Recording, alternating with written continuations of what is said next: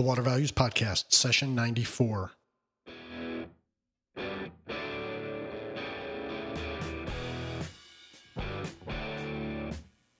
Welcome to the Water Values Podcast. This is the podcast dedicated to water utilities, resource, treatment, reuse, and all things water. Now here's your host, Dave McGimpsey. Hello and welcome to another session of the Water Values Podcast. As my daughter Sarah said, I'm Dave McGimpsey, and thanks so much for joining me. We have a great show for you today. Before we get to that, I just want to say thank you to all you listeners for just what has been a tremendous beginning to 2017 in terms of downloads. You guys are, I just can't say enough. It's amazing how much this podcast has grown in the last 3 years. So thank you so much. And we also, if you haven't rated or reviewed the podcast, please do that. It really helps people find the podcast, as we just had our very first rating and review on Stitcher. So we've got 41 ratings and reviews, or 41 ratings on iTunes, and a bunch of those ratings have come with reviews, which by and large have been pretty good. So thank you so much for that. But Emily H. left our first rating and review on Stitcher, and I just want to say thanks so much, Emily.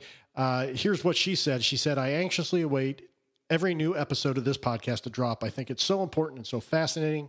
Probably my favorite thing is that it manages to be interesting to those with existing water knowledge, yet digestible to someone with none. Can't say enough about it." So, Emily, thanks so much for that terrific review you left on Stitcher.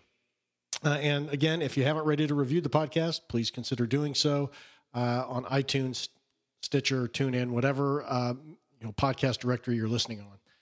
Again, thanks so much.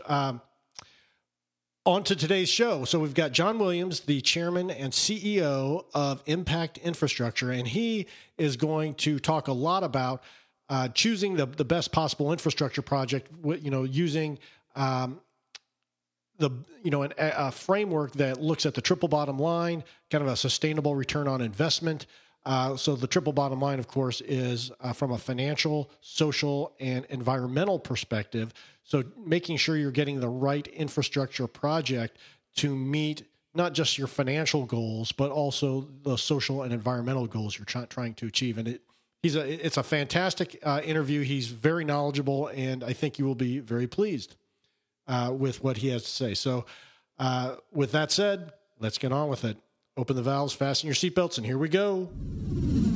Well, John, thanks so much for coming on to the Water Values Podcast. Really appreciate your time today. For starters, John, could you tell us a little about your background and how you got interested in water? Sure, Dave. And first of all, thanks for including me on the podcast today. I'm really excited about it.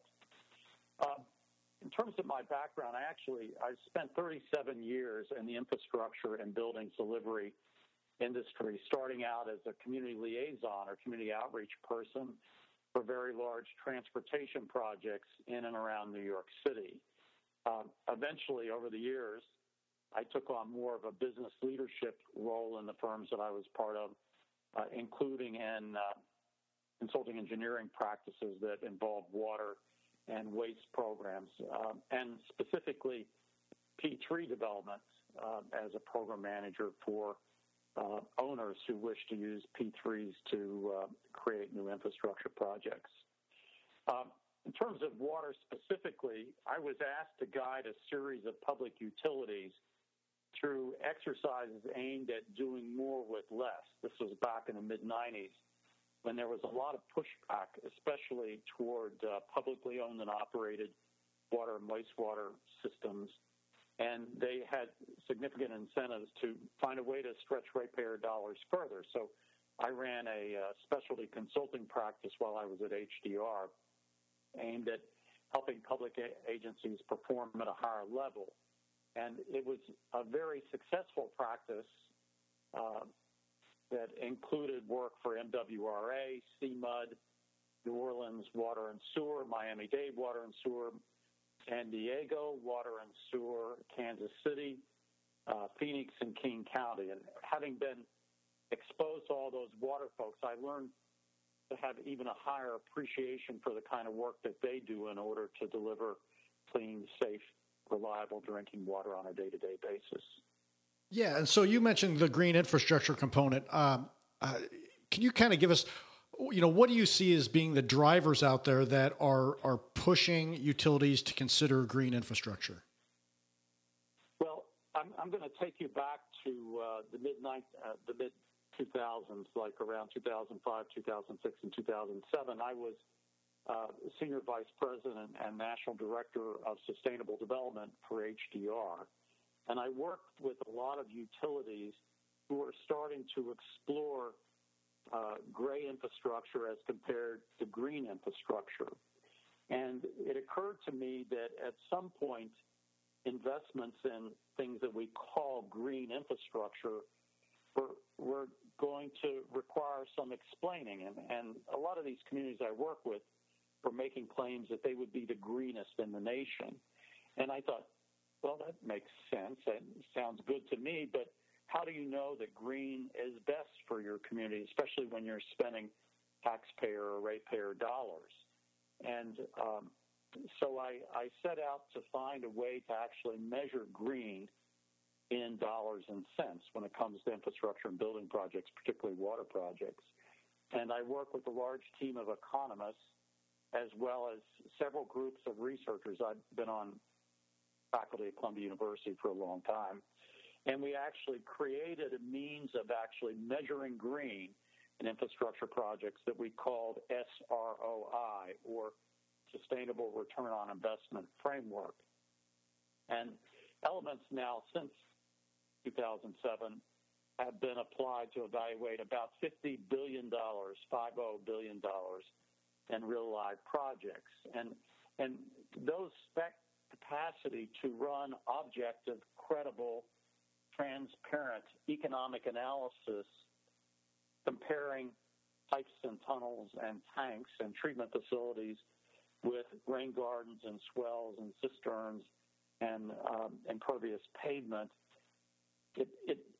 It really made a huge difference for me in my career, and I think it made a big difference for the clients that I was serving, because they wanted to do the right project for the right reasons at the right time, but sometimes it was difficult to figure out what was right without objective reasoning. And by bringing hard, very serious economic assessment tools to their aid, they were able to say objectively that this project is actually superior to that project because it will deliver greater financial returns on investment, greater social returns on investment, greater environmental returns on investment in exchange for the capital that was being invested in them. At the same time, this is a little bit of a squirrely story, but I think you'll see why it's important. We were having great success with this SROI process, but there was a problem with it, and that was it was very expensive and time-consuming because it required a lot of research and analysis. And it was okay for us because we were being paid $50,000 to $250,000 per run to assess a project, but that meant that only the largest projects could be subjected to careful economic analysis. And that started to bother me a bit because I felt, why should only billion-dollar projects be looked at closely from an economic point of view? And then here comes February of 2010.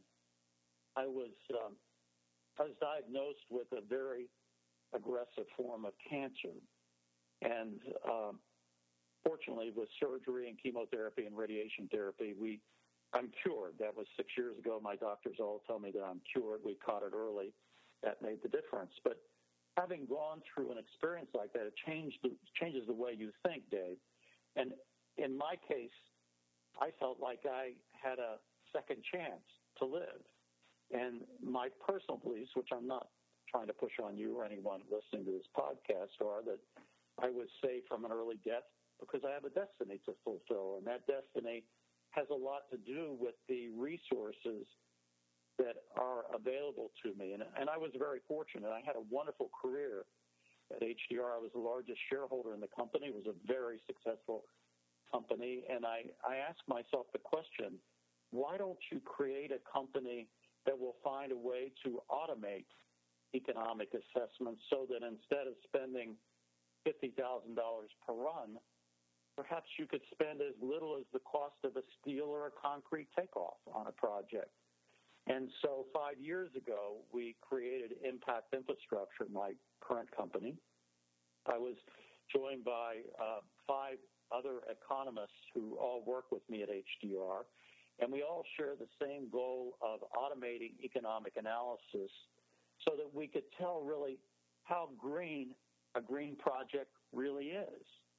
Because they may look good. I'm involved with a project right now that made significant investments in equipment. This is in an airline terminal so that it would be less reliant on anything but renewable energy. And after we did the assessment, one of our discoveries was that the contractor was planning to spend large amounts of money on this equipment when the entire airport gets all of its energy already from renewable sources.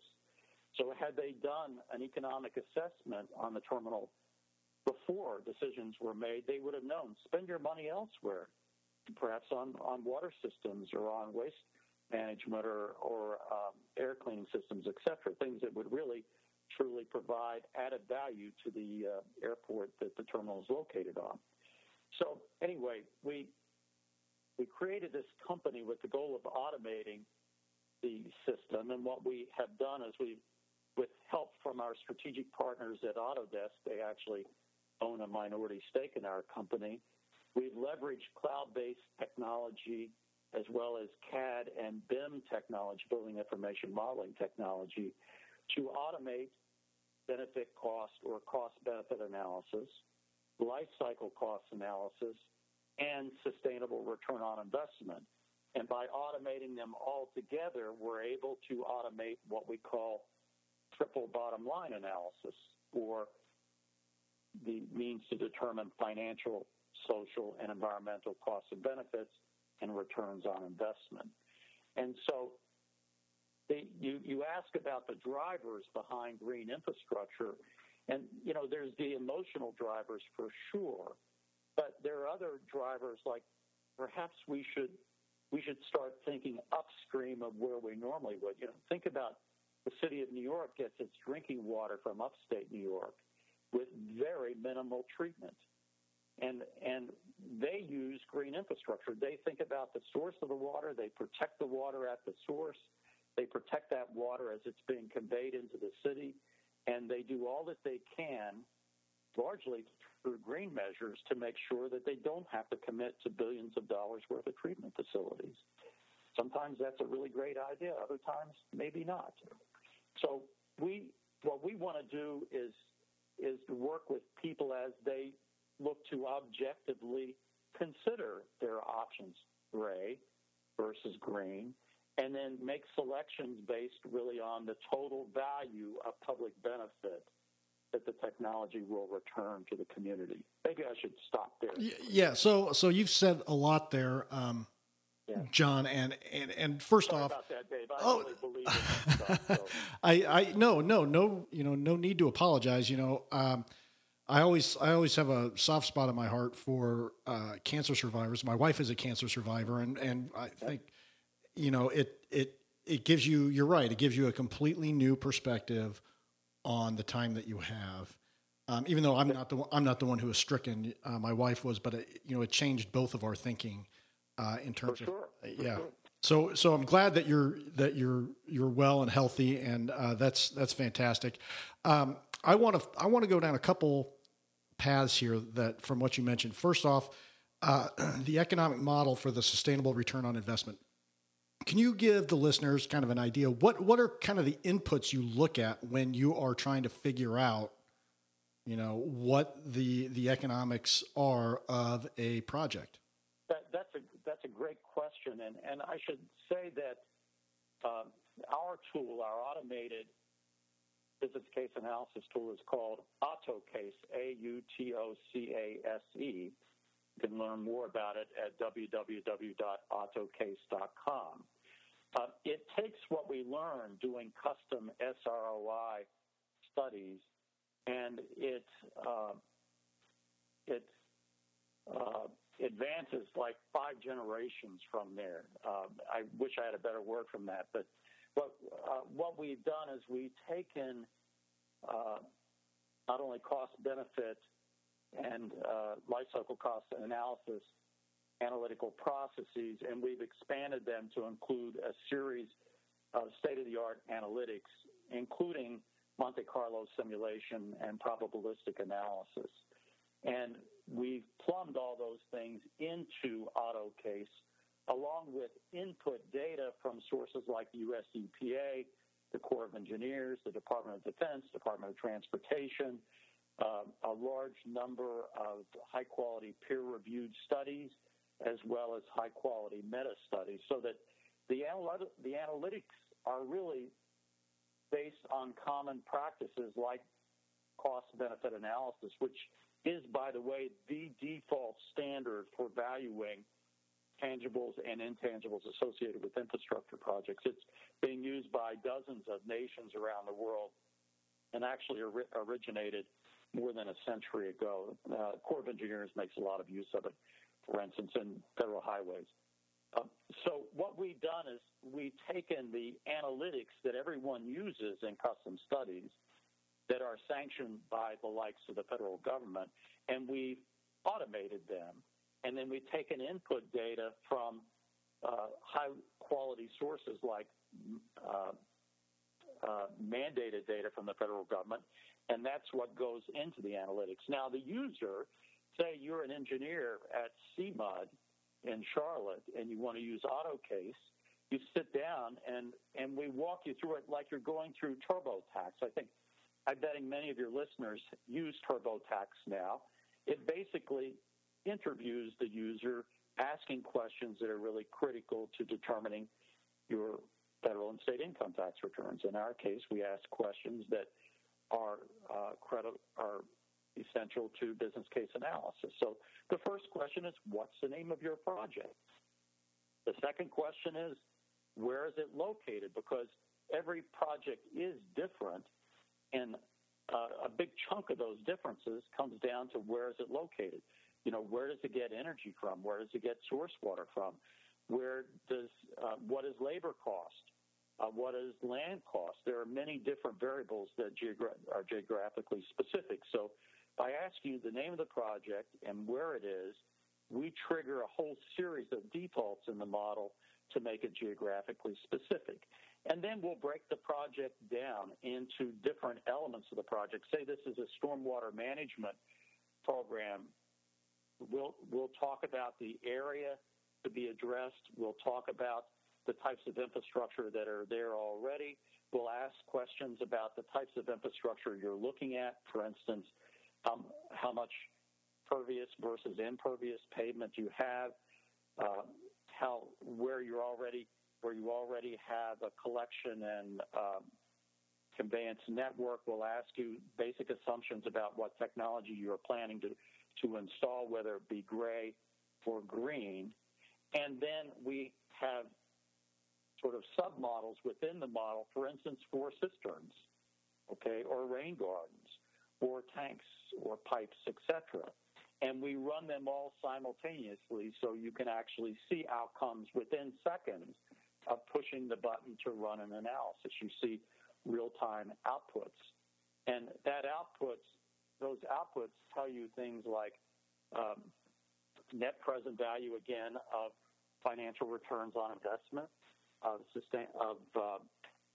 social returns on investment, and of environmental returns on investment. And then they're subdivided down into, for instance, reduction in urban heat island effect, or the recreational value of an acre of wetlands, or certainly different carbon-related or emissions-related metrics that we evaluate. We even have metrics that take a look at increases in worker productivity and community health. So by asking the user certain design-related questions, that, for instance, what is the area of that paved parking lot, we can do the analysis we need to give you the performance metrics at the other end. Does that make sense? Yeah, it does. I'm kind of I'm wondering, is what you're doing essentially saying, okay, here I'm under a consent decree. I need to do project X. I plug in all the the gray infrastructure components for project X, and it tells me what the economics is. Then if I need to go and say, okay, the green infrastructure alternative to the gray infrastructure is that, and so I run two. Do I do 2 runs and compare them apples to apple? I mean, how? What? You could do a whole series of runs. You would do a baseline run with what you're assuming the project will be right off the bat, and then you could do an alternative 1, alternative 2, alternative 5, alternative 6.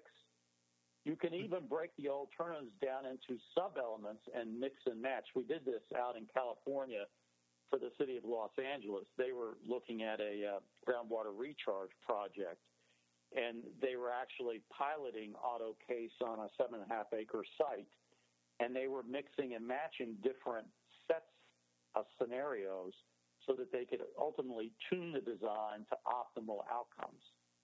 Follow me? Yeah, sure. Now, you've mentioned some of the green infrastructure components that you've had. Impervious pavement and swales, things like that, rain gardens. I've worked on constructed wetlands before. What are some other examples of green infrastructure that you would commonly see? Well, we can see all the elements, for instance, of taking a park and design it to double as a stormwater storage facility, right? So you'd have lawns, you'd have swells, you'd have cisterns, you might have tanks, you'd have pervious and impervious pavement, you'd have green roofs, for instance, in the park. All those, not just in a park, on a water treatment site, you could even have a green roof. All those types of infrastructure, just about anything you can think of that could be used as a programming element of stormwater management are included in AutoCase for green infrastructure. Okay. And are the people that are typically using this, are they cities? Are they private entities? Who's your kind of target customer? Right now, they're divided into probably 3 different groups. We have half of the world's top 20 architecture and engineering companies using our product. We have a growing number of cities, for instance, the city of Los Angeles, city of San Francisco, Berkeley, Oakland, Pittsburgh, St. Paul, Miami Beach. We are expecting Boston and Atlanta to come on board soon. We've also worked with the MTA in New York City, and we're doing some work for cities up in Canada. In addition, we have federal agencies we're working with, for instance, Federal Highway and the Department of Defense and the Department of the Army. We also have some private entities, for instance, Class 1 railroads that we work with. And we're certainly interested in working with private water companies. Anyone who's in a position to make significant capital investments into green or gray infrastructure is a potential user of our product, because if they're making those investments, they want to know what they'll get in return. Sure. And let's talk about that return a little more. You mentioned the triple bottom line earlier: financial, social, environmental. Financial, I think most users or most listeners will understand the financial components. It costs you X, your cost savings over time is X, and you kind of, I think you mentioned earlier, net present value, all that stuff, and you get the financial return. Let's talk a little about the social and the environmental, bottom lines, and could you talk a little about how you measure those in terms of if the financials are pretty close, what do the social and the environmental elements kind of push a certain project over the finish line? That's a really important question, because right now, even public projects tend to be driven by the financial returns on investment. And of course, I want to remind our audience that water and wastewater infrastructure, other types of public infrastructure, could be a highway or a power plant or an airport even. They're not typically developed because they're huge money makers. They're developed because there's a genuine public need. okay?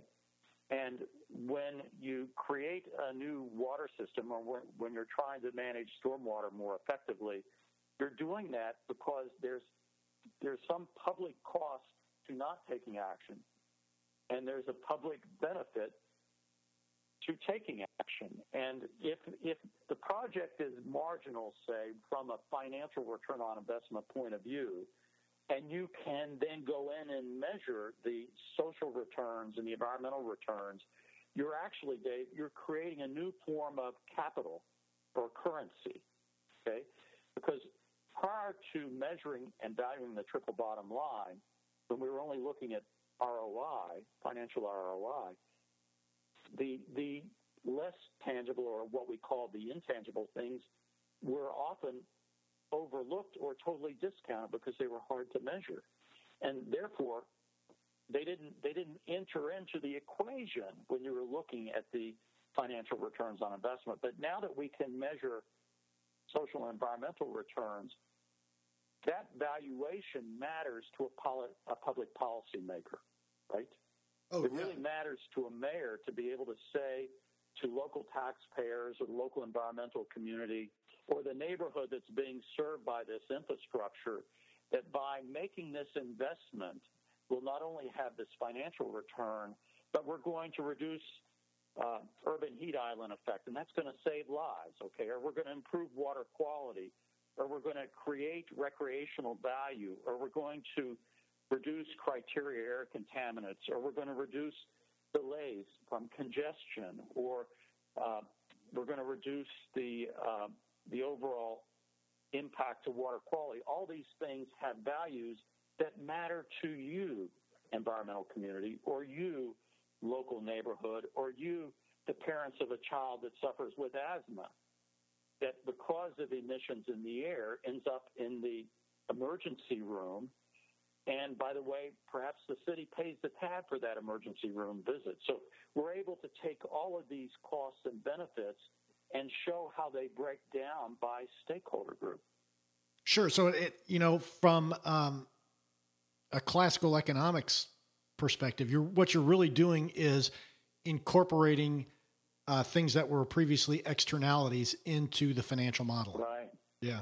That's exactly right. And there are the cash costs and benefits, and then there are the non-cash costs and benefits that accrue to a water agency, which they're going to care about, but there are also the externalities that accrue to the community or the region or the nation or the planet. And we, using AutoCase, are able to provide objective, credible, comparable, that's really important, Dave, comparable outputs. So you could show one project next to the other, even if one is in Tucson, another is in Dallas, and another is in St. Paul. Even though they're different locations, because we use a common analytical engine, that is AutoCase, we can make comparisons between those projects. And that same analytical output can be used in competitive grant programs to compete for merit-based grant funding. So, John, tell me another story. Yeah, Dave, this is a good one because we're familiar with a major northeastern city who's subject to a multi-billion-dollar consent decree for stormwater management and combined sewer management. And there's been a debate over the past several years there between the entity that's responsible for wastewater and stormwater management. I won't name their names. It's basically the entire sort of county surrounding this city, and then the city itself. And the stormwater management entity has done its traditional engineering work, and they're saying, you know what, we're going to solve this problem by relying largely on gray infrastructure, so large pipes, tanks, and tunnels, and treatment. And the mayor of the city that's located in the midst of this region is saying, no, we're going to use green infrastructure. And then there's been a debate back and forth between the heads of the stormwater management entity and the mayor of the city, green versus gray, and it's been colorful. until we came along and we said, well, we don't really know why there needs to be a debate here. Let's use objective economic analysis to help us figure out what the best answer is. If green infrastructure for this particular neighborhood is the best solution based on financial, social, and environmental returns on investment, then it's the best solution. It's the best use of the green, the dollars behind the local taxes and ratepayers. If a tunnel and tanks and treatment delivers the greatest overall financial, social, and environmental returns, then that is the best use of our constituents' tax and ratepayer dollars. So there's no question about that. And so they have gotten together and they've said, we shall use economics to sort through these options and tell us which is best for each particular segment of the community. And you know what? The debate went away. And the mayor can say, of course I'm green, but my first responsibility is to be a good steward of our resources, financial and others. And the head of the utility can say, of course I'm doing my job. Whatever we put in will be technically sound and will provide the greatest service overall. So now we are on the same side of this issue. We're just determined to use economics to help us make the right decision for the right project at the right point in our prioritization. I really like kind of the direction you're going here. So I'd like to just find out a little more. And I've had the Institute for Sustainable Infrastructure on previously, and we talked about their Envision rating system. And so can you kind of like compare and contrast the Envision rating system with AutoCase? I can, and I should disclose I'm on the board for ISI, so I'm a bit biased. But getting to a position on the board meant that I took a look at a lot of rating systems. In fact, I'd say 7 or 8 years ago when I first became involved with what is now Envision, there were about 850 sustainability rating systems available around the world, some of them for infrastructure, some for buildings. And the problem right off the bat were there were too many, so which do you use and why should I pay attention to yours versus mine? And many of them are proprietary or black box. And one of the great things about Envision and ISI is it is a combination of rating systems that were being prepared or created by the Harvard Graduate School of Design Zofnass program, by ACEC, ASCE, and APWA, and they combine them all together into what is now Envision. And right off the bat, those organizations have 600,000 members that are, for the most part, the people who make decisions in the civil engineering world across North America. And so right off the bat, Envision is designed for those 600,000 users plus many non-engineers. Now, the sort of the issue, though, when you have a tool like Envision that is promoted as a triple bottom line assessment tool, it's important to assess the entire triple bottom line. So not only the environmental implications and the social implications, but the economic or financial implications. And Envision does not actually address economic or financial implications. However, Impact Infrastructure, working with the ISI Economics Committee, created another tool called BCE, Business Case Evaluators, which are Excel-based tools that run alongside of an Envision rating. So you could run an Envision rating, say, for a new stormwater project outside of Boston, and at the same time you could run our BCE for stormwater management alongside, and it maps economic outcomes to Envision categories. So you can see if you put a lot of effort, for instance, in one Envision category, you might see that it really didn't move the needle from an economics point of view. However, another category had a really big impact. So the project planners and designers can go back and forth and tune their designs, not only for their Envision score, but ultimately the economic outcomes associated with the project.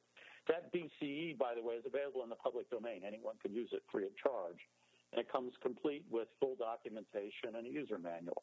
And I should say AutoCase was built on top of that BCE and basically automated the process on behalf of the user and provides outputs that map to Envision. I should also say Envision is not the only one. In fact, what I should really say is Envision and now LEED both are the only rating systems in their categories in the world that actually make provisions for triple bottom line economic analysis. Our AutoCase for Green Infrastructure product is designed for Envision, and our AutoCase for Buildings product is designed to earn you the triple bottom line assessment credit under the pilot credits associated with LEED. Terrific. Well, I'd love to dig into the P3 elements of how P3s play into the green infrastructure stuff, but I think we're going to be running out of time shortly. I do want to get your take on. Can I just say one thing about that? Because I think it will be helpful. Yeah. Because we all know we're going to have a new president soon. And one of the things that the Trump administration has written and spoken about is a plan to repatriate billions of dollars back in the United States, and they hope to use revenues from those dollars to seed P3 developments. So provide initial monies that would help shift some of the risk from public-private partnerships off the private sector's shoulders and then onto the public sector side. And assuming that they are correct, there will be a large uptick in the use of P3s across the infrastructure industry. And the way P3 contracts are procured tend to use what we call best value-based procurements. So it's not the lowest cost construction project anymore. It's what's the overall value to be provided by that P3 performance contract. That's what a community buys when they enter into a P3. They don't buy concrete and steel. They buy a performance contract. And so that performance contract is going to lead to certain performance outcomes, and certainly part of the value associated with that procurement should be, tell us what the financial, social, and environmental returns will be for your P3 offering. And the procurement team will want to know, how do projects compare when it comes to total return? So AutoCase will be very helpful to determining those values, whether it's the procurement committee or the design build contractors that are coming on the site. Right, and the P3 that is that's not going to be focused on green infrastructure, right? That's going to be the entire industry, green, gray, whatever. It'll be whatever it takes to solve our infrastructure problems. Right. And kind of I love that you brought up the president-elect and the new administration, because that was really where I was going to go. Is at least a lot of the rhetoric at this juncture is that it's going to be at best indifferent to green infrastructure and sustainability, that type of thing. What do you think, or what's your viewpoint on how the new administration is going to look at green infrastructure and the sustainability movement? Well, I don't speak for them, but I suspect if they follow policies that have been supported by the current Congress and Senate, we know already that the Republican side of the House has been less enthusiastic about things green. And I don't want to paint them with a broad brush, but what they've done at a federal level is more and more they're requiring the use of cost-benefit or benefit-cost analysis before allowing federal agencies to design to certain levels of green. For instance, to go from a LEED rated building to LEED Silver or LEED Gold in the Department of Defense, you must make an economic case using cost-benefit analysis to justify the project. And we also know that there are a growing number of grant programs, whether they're from FEMA or HUD or Federal Highways, that are demanding merit-based applications that are driven by show me the evidence via cost-benefit analysis. So our tools are all designed to respond to an increase in demand for objective economic data. And so whether you believe in green or not, or you just believe in show me how you're going to get the greatest value for my money, you're going to need to look closer from an economics point of view. So I think it's a pretty safe bet that economic analysis will be front and center. Terrific. Well, John, you've been absolutely fantastic. We're kind of out of time, coming up against the limit here. So I really appreciate your time, and I'd like to ask you, for those folks who want to find out more about you and Impact Infrastructure, where can they go to find that information? Well, that's easy. First, you can reach me at john.williams@impactinfrastructure.com. You can learn more about our company at www.impactinfrastructure.com. And you can learn more about AutoCase at www.autocase.com. All right. Fantastic. Well, John, thanks again. Really appreciate your time, and I wish you continued good health. So thanks so much. Thank you, Dave, and thanks for everybody for who's listening today. You bet. Okay. We'll talk soon, John. Thanks so much. All right. Bye-bye. Well, that was my interview with John Williams, the chairman and CEO of Impact Infrastructure.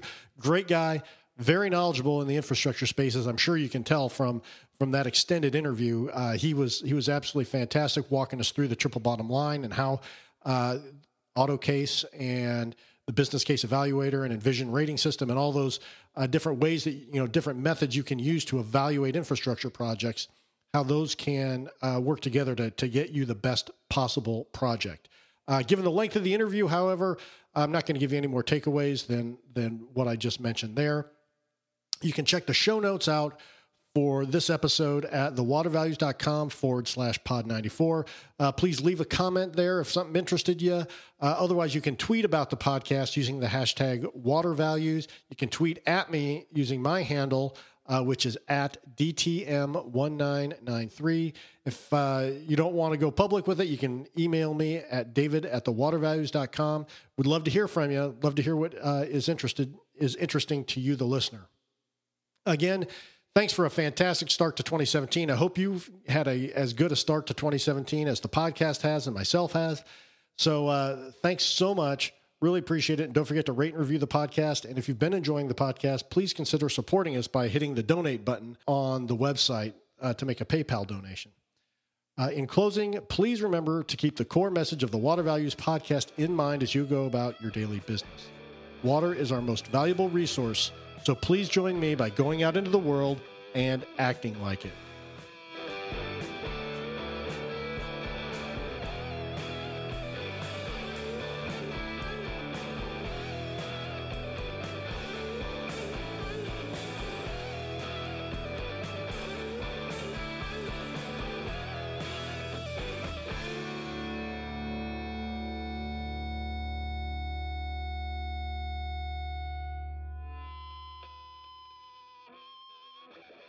You've been listening to the Water Values Podcast. Thank you for spending some of your day with my dad and me.